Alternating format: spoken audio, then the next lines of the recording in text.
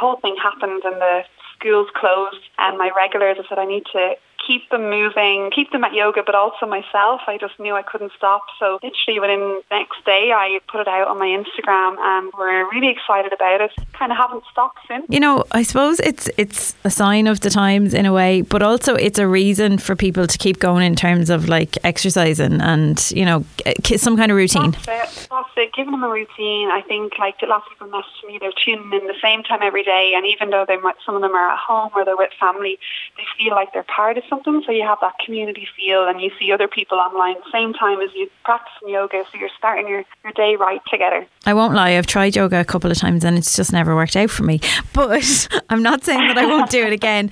Can anybody join? Is it like any level? Definitely. I've done an open level beginner class, so all the lives are completely open to anyone. I have all ages. I've even got my parents and all sorts. No way. Aunts and uncles around the country, so it's so good, and you don't need any experience starting. I've actually never done yoga before, and now they've got a new hobby, so it's really cool. I also think I'm kind of jealous of anybody that does it. I know I should just go and like give it another try, but I'm so jealous because, you know, it genuinely seems to be something that when people get into, they're like, oh, I can't imagine my life without it now. It is. It's addictive. You're going to have to give it a go. You have to tune in now and see. There'll be no excuse, and once you give it a go, you'll see how nice it can be.